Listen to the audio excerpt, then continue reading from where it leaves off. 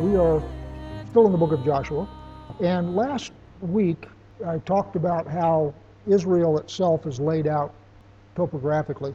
So one of the things we talked about is the extent of the land grant. And what I've got up here is a shaded relief map that goes from the Sinai Peninsula all the way up to what's now southern Turkey. And a couple of things I want you to know. This up here is the Euphrates River. And Carchemish is somewhere around here. Carchemish is a big thing in history. The Egyptians, when they traveled north, had a big battle with somebody, I've forgotten who, at Carchemish, and finally got driven back. That was the northernmost extent of the Egyptian empire that they ever reached. The land grant of Israel goes clear to the river. So when it says in Scripture, the river, it's talking about the Euphrates. This is what's called the Brook of Egypt. And definitely it goes all the way up here to the Euphrates. A couple of things I want to point out, since I was pointing out last time how the land of Israel is laid out and how militarily you can see how Joshua went about the business of conquering the land and why he did it that way. There's a couple of things that are interesting just in general. This is, of course, the Dead Sea here, and this is the Sea of Galilee. And up here, this is what's now known as Lebanon. Syria has taken over part of it. This line right through here is what's called the Bekaa Valley. And one of the things that you'll notice, the terrain is in more or less north-south compartments. So if an invading army is coming through Israel, right in this area here is Damascus. This area up in the north here is known as the Fertile Crescent. And it goes across Turkey up here and then down through Babylon, what's now Iraq. And the thing about that piece of land is it generates agricultural surplus. And when you have agricultural surplus, what you wind up having is a surplus of young men, which means what you wind up having is an army. So armies are generated up here in the Fertile Crescent. So you have the Syrian Empire, you have the Persian Empire, you have the Babylonian Empire. All of those come out of this Fertile Crescent region because there's excess agricultural production. The other place where you have armies come out of is Egypt. And Egypt is known as Mitzrayim in the Bible. And what Mitzrayim means is double-strated. Egypt is a riverbed surrounded on both sides by desert. So virtually all of Egypt is in that river basin. The river produces agricultural surplus, which is the thing that drives the Egyptian empires. Egypt doesn't tend to be expansionist like the Persians and so forth. They tend to be more homebodies, but they will fight to control this land bridge. You've all heard this before, I think. I'm just sort of refreshing your memory quickly. Before the advent of deep water sailing, the deep water sailing was invented by the Persians, and the Persians were located on the coast of the Mediterranean. They also had colonies over in North Africa. So, for example, Carthage was a Persian colony. Persians developed blue water sailing, which means that they could leave here and cut clear across the Mediterranean and get to wherever they want. Before the Persians, all of the sailing was coastal sailing. The ships never really left sight of the coast. So if you wanted to move an army from the Fertile Crescent, which has tremendous wealth, either to or from this northern part of Africa where Egypt is, and they have also got tremendous wealth, in order to move an army between those two, you've got to go through Israel. Because on the west, you've got the Mediterranean, and on the east, you've got the Arabian Desert. And you've got camel trading trains that go across the desert, but you don't move armies. So if you want to move an army, you got to go through Israel, at least up until the time of the Persians. And then after that, the Romans and the Greeks all had deep water sailing, and you could move armies straight across the Mediterranean. But as you're coming down to Israel, and this is what's useful for the history of Israel, these armies would generate up here in the north, and they would come down through Damascus here, And you see the terrain there is sort of north-south compartments. In other words, you don't have to go over the top of mountains to get there. And if you're moving an army, you really don't want to do that. You want to go the easiest way possible. And so when they hit the Golan Heights here, then they'll cross the Jordan River, and you've got, this is the brook Kidron, where Elijah killed all the prophets of Baal.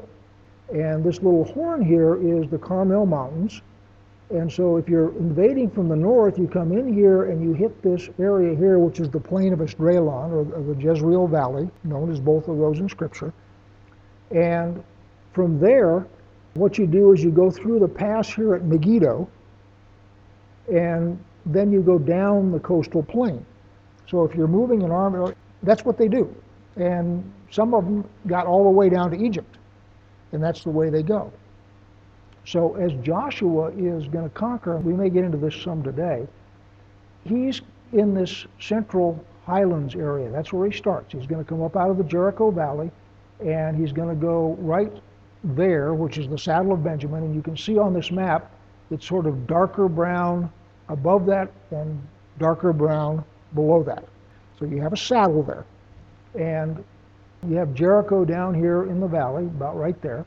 And he's going to come up out of there, he's going to take the Saddle of Benjamin, and then from there he's going to go south and west and take the Canaanites to the south and west, and then he's going to turn and he's going to go north and he's going to take the waters of Merom, and I'll point that out when we get there, and that's where the kings of the north rally to oppose him. You've got two major fortress cities. You have Hazor, which sits right there. And notice that that is the north-south invasion route between those two mountain ridges that goes right through Lebanon. So you have a major fortress city there. It's a Canaanite city. It will wind up being an Israelite city. It will wind up being a fortress under Solomon. In other words, it guards the northern invasion route. The other one is Beth Shan. And Beth Shan will be right here. And that's in the plain of Esdraelon. And what that does is it guards from armies coming down through Damascus and then cutting over to the west through the Jezreel Valley. So those are two major fortress locations. And there's always a fortress there simply because the terrain channels invaders from the north through those two places. And we're going to see today that Joshua will take those two fortresses. So as I told you last time, I had a priest come through and explain all this to me and lay out all the battles of Israel on the ground, and it's just really obvious that they're reading real history because whoever wrote it knows exactly how the ground lays. And things can only happen where they happen. So for example, one of the things that happens is right here is a town called Apec, and this area is marshy. So in order to go north to south, you got to go through Apec.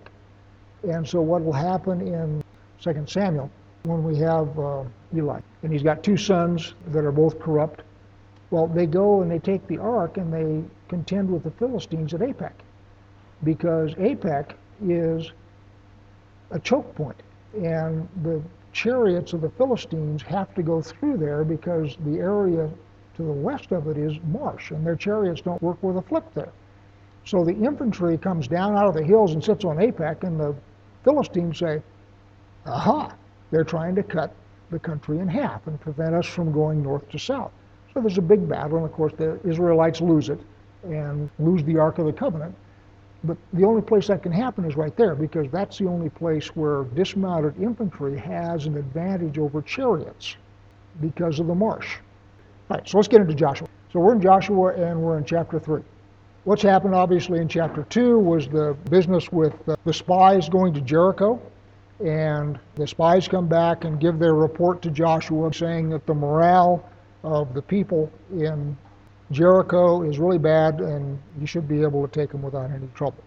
Now, chapter 3. Then Joshua rose early in the morning and they set out from Shittim.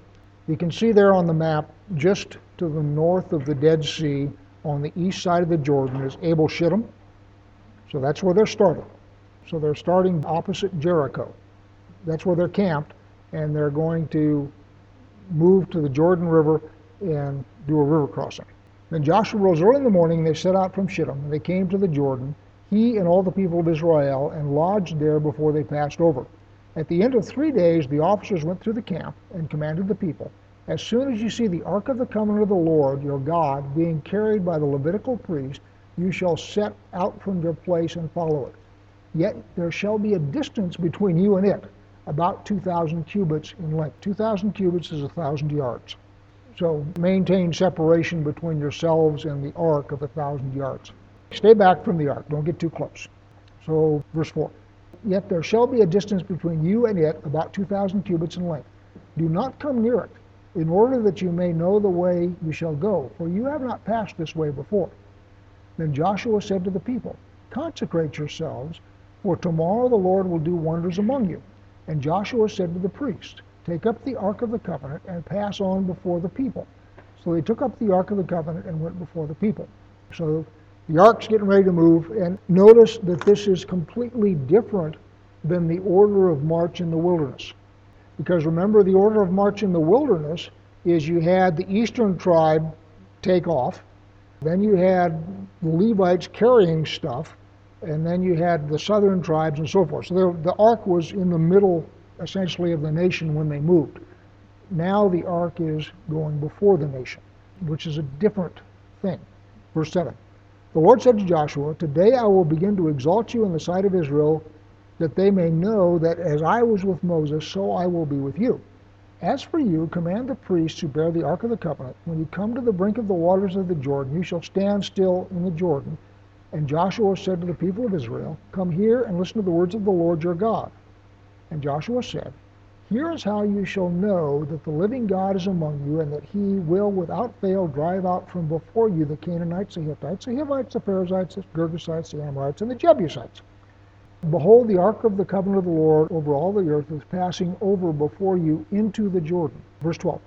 Now therefore take 12 men from the tribes of Israel, from each tribe a man, and when the soles of the feet of the priests bearing the ark of the Lord of all the earth, shall rest on the waters of the waters of the Jordan shall be cut off from flowing, and the waters coming down from above shall stand in one heap.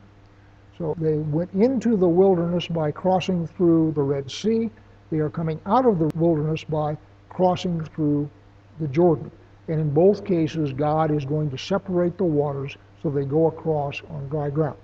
And just so I get our map stuff straight, the waters are going to be stopped up there at Adam and cease to flow. They'll walk across the Jordan, and then the waters will start to flow again. They're walking across down between Shittim and Jericho. So 25 or 30 miles upstream, the river is going to be stopped. And obviously the water's flowing downstream, and if there isn't any more water coming down, it drains out like a bathtub, and they walk across on dry land. So verse 14. So when the people set out from their tents to pass over the Jordan, with the priests bearing the ark of the covenant before the people, as soon as those bearing the ark had come as far as the Jordan, and the feet of the priests bearing the ark were dipped in the brink of the water, now the Jordan overflows all its banks throughout the time of harvest. This is at Passover. So at the time of harvest, we're talking about the barley harvest, and this is the latter rains, which are the rains that happen in the spring.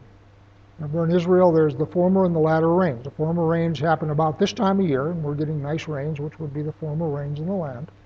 And then in the spring, they will get the latter rains. And the banks of the Jordan will overflow when they're getting the rains. So verse 16.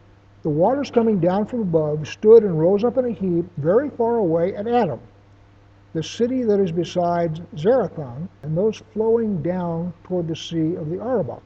The salt sea were completely cut off, and the people passed over opposite Jericho. Now the priest bearing the ark of the covenant of the Lord stood firmly on dry ground in the midst of the Jordan, and all Israel was passing over on dry ground until all the nation finished passing over the Jordan. So what's happened is the waters have dried up at Adam, which is about 25 or 30 miles upstream, and the water continues to flow south until it all runs out, but there's no more water coming in at the top, so everything dries up, and they go across. And the priests stand in the middle of the river until everybody has gone by. Now, one of the things Joshua said earlier is stay 2,000 cubits away from the ark. So what I don't know is whether the ark was 2,000 meters upstream and they walked out. I have no idea how all that worked. Chapter 4. When all the nation had finished passing over the Jordan, the Lord said to Joshua, take 12 men from the people of each tribe, a man, and command them, saying, take 12 stones from here, out of the midst of the Jordan, from the very place where the priest's feet stood firmly, and bring them over with you and lay them down in the place where you lodge tonight. Then Joshua called the 12 men from the people of Israel, whom he had appointed, a man from each tribe. And Joshua said to them, pass on before the ark of the Lord your God into the midst of the Jordan. Take up each of you a stone upon his shoulder, according to the number of tribes of the people of Israel, that this may be a sign among you when your children ask in time to come, what do these stones mean to you? Then you shall tell them that the waters of the Jordan were cut off before the ark of the covenant of the Lord. When it passed over the Jordan, the waters of the Jordan were cut off, so these stones shall be to the people of Israel a memorial forever. So obviously, picking up 12 large rocks, and they're going to make a monument where they lodge, which is going to be at Gilgal, and the idea is that it will be a memorial then of the crossing there. Verse 8, and the people of Israel did just as Joshua commanded, and took up 12 stones out of the midst of the Jordan, according to the number of the tribes of the people of Israel, just as the Lord had told Joshua. And they carried them over with them to the place where they lodged, and laid them down there. And Joshua set up 12 stones in the midst of the Jordan, in the place where the feet of the priests bearing the Ark of the Covenant had stood, and they are there to this day. So we've got two monuments. You've got a monument in the middle of the river, which he set up while it was still dry, and then you've got a monument where they have taken 12 big stones and carried them to where they're going to camp. And I have no idea how deep the Jordan is at that place, especially when it floods, but I imagine during the summer, when it's dry, you could probably see them. I don't know whether they would be visible during the flood, just no idea. 10, for the priest bearing the ark stood in the midst of the Jordan until everything was finished that the Lord commanded Joshua to tell the people, according to all that Moses had commanded Joshua.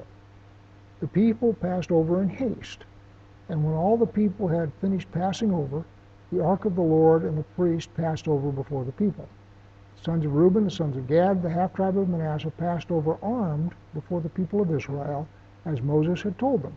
About 40,000 ready for war passed over before the Lord for battle, to the plains of Jericho. On that day the Lord exalted Joshua in the sight of all Israel, and they stood in awe of him, just as they had stood in awe of Moses all the days of his life. So the thing that's obviously going on here is they've spent 40 years in the wilderness with Moses, and they have seen Moses do signs and wonders and miracles and so forth. And what's now happening is God is authenticating Joshua to let them know that just as he was with Moses, he is also with Joshua. And so part of the reason for going across on dry ground, in addition to which you have a giant chiasm where they went across the Red Sea on dry ground into the wilderness, and then they come out of the wilderness across water again on dry ground, is to authenticate that God is with Joshua. Verse 15, and the Lord said to Joshua, command the priest bearing the ark of the testimony to come up out of the Jordan. So Joshua commanded the priest, come up out of the Jordan. And when the priest bearing the ark of the covenant of the Lord came up from the midst of the Jordan, and the soles of the priest's feet were lifted up on dry ground, the waters of the Jordan returned to their place and overflowed all its bank as before. Verse 19, the people came up out of the Jordan on the 10th day of the first month. So this would be what we know as Palm Sunday. Then they encamped at Gilgal on the east border of Jericho. Verse 20, and those 12 stones which they took out of the Jordan, Joshua set up at Gilgal. And he said to the people of Israel, when your children ask their fathers in times to come, what do these stones mean? Then you shall let your children know. Israel passed over this Jordan on dry ground. For the Lord your God dried up the waters of the Jordan for you until you passed over, as the Lord your God did to the Red Sea, which he dried up for us until we passed over. that all the people of the earth may know that the hand of the Lord is mighty, that you may fear the Lord your God forever. Chapter 5. As soon as all the kings of the Amorites who were beyond the Jordan to the west, and all the kings of the Canaanites who were by the sea, heard that the Lord had dried up the waters of the Jordan for the people of Israel until they had crossed over, their hearts melted, and there was no longer any spirit in them because of the people of Israel. At that time the Lord said to Joshua, make flint knives and circumcise the sons of Israel a second time. Full stop here. Militarily, one of the most difficult operations is a river crossing, because in a river crossing you've got your people strung out, which means that you can't spread to the sides and maneuver. So everybody is going across the crossing point, and everybody is canalized, and you make a really good target as you're crossing rivers. It's a very dangerous operation to cross a river militarily. So having crossed the river, the last thing that you want to do is put all of your fighting men out of commission for 3 days by circumcising them. You understand what's going on here is really, really odd. What they are doing is they are demonstrating extreme trust in the word of the Lord. Because if you were doing a river crossing in any other army, anywhere else in the world, at any other time in history, it's a very perilous operation, and the last thing you do would be get on the far side, which is the enemy side, and then take all your men out of commission. If we're going to do circumcision, let's do it before the river crossing, so that when we go across the river, we're ready to fight. They do it exactly backwards. So what this demonstrates is trust in the Lord. They're doing things that militarily make no sense whatsoever because God says to, and they trust that he's going to be able to give them success and so forth. Once they're across the river, there's no way back. There's a Roman battle, I don't remember when, but what the Roman commander did is his army crossed the river and the commander burned the bridges behind them. And so the deal there is, I have burned the bridges behind you, which means that you're either going to win or you're going to die, which gives everybody lots of motivation. That's where the metaphor of burning your bridges behind you comes from. You are completely committed. We're either going to win this or we're going to die in the process. So Joshua made flint knives and circumcised the sons of Israel at Gibeath ha-Aroth, and this is the reason why Joshua circumcised them. All the males of the people who came out of Egypt, all the men of war, had died in the wilderness on the way after they had come out of Egypt. Though all the people who came out had been circumcised, yet all the people who were born on the way in the wilderness after they had come out of Egypt had not been circumcised. I have no idea why. But the deal was, in Egypt they circumcised, in the wilderness they didn't, and so they got catch-up to do as they're coming out of the wilderness. Verse 6, for the people of Israel walked 40 years in the wilderness until all the men of war who came out of Egypt perished, because they did not obey the voice of the Lord. The Lord swore to them that he would not let them see the land that the Lord had sworn to their fathers to give to us. There's a change in pronoun here in my translation. That doesn't make any sense to me grammatically. To give to us. Now, we know who us is, but this is not a quotation. Everything has been third person up till now. Back up in verse 2, it says, at that time the Lord said to Joshua, quote, make flint knives for yourselves, and so forth. And that quotation ends at the end of verse 2. And there are no more quotations in there. It's all third person. And then all of a sudden we get first person plural, us. So verse 6 again. For the people of Israel walked 40 years in the wilderness until all the nation, the men of war who came out of Egypt, perished, because they did not obey the voice of the Lord. The Lord swore to them that he would not let them see the land that the Lord had sworn to their fathers to give us, a land flowing with milk and honey. Verse 7. So it was their children whom he raised up in their place that Joshua circumcised, for they were uncircumcised because they had not been circumcised on the way. What I don't know is you also have men who were 18 years old at the time of the sin of the spies, and it was only the adults that were not allowed to go in. So those young men would probably have been circumcised because they came out of Egypt. What the Jews do today is if a man converts to Judaism and he was circumcised as a baby in a hospital, not ritually circumcised, just medically circumcised as a baby in the hospital. What will happen is they will have him circumcised by a rabbi, but there isn't anything there to circumcise. So what they'll do is they'll make a small nick at the place where you would be circumcised and just draw a little bit of blood out of it as a symbolic thing. And I don't know if that was done to the men who had been young men, but not old enough to have been under the death sentence. Just don't know if that's the case.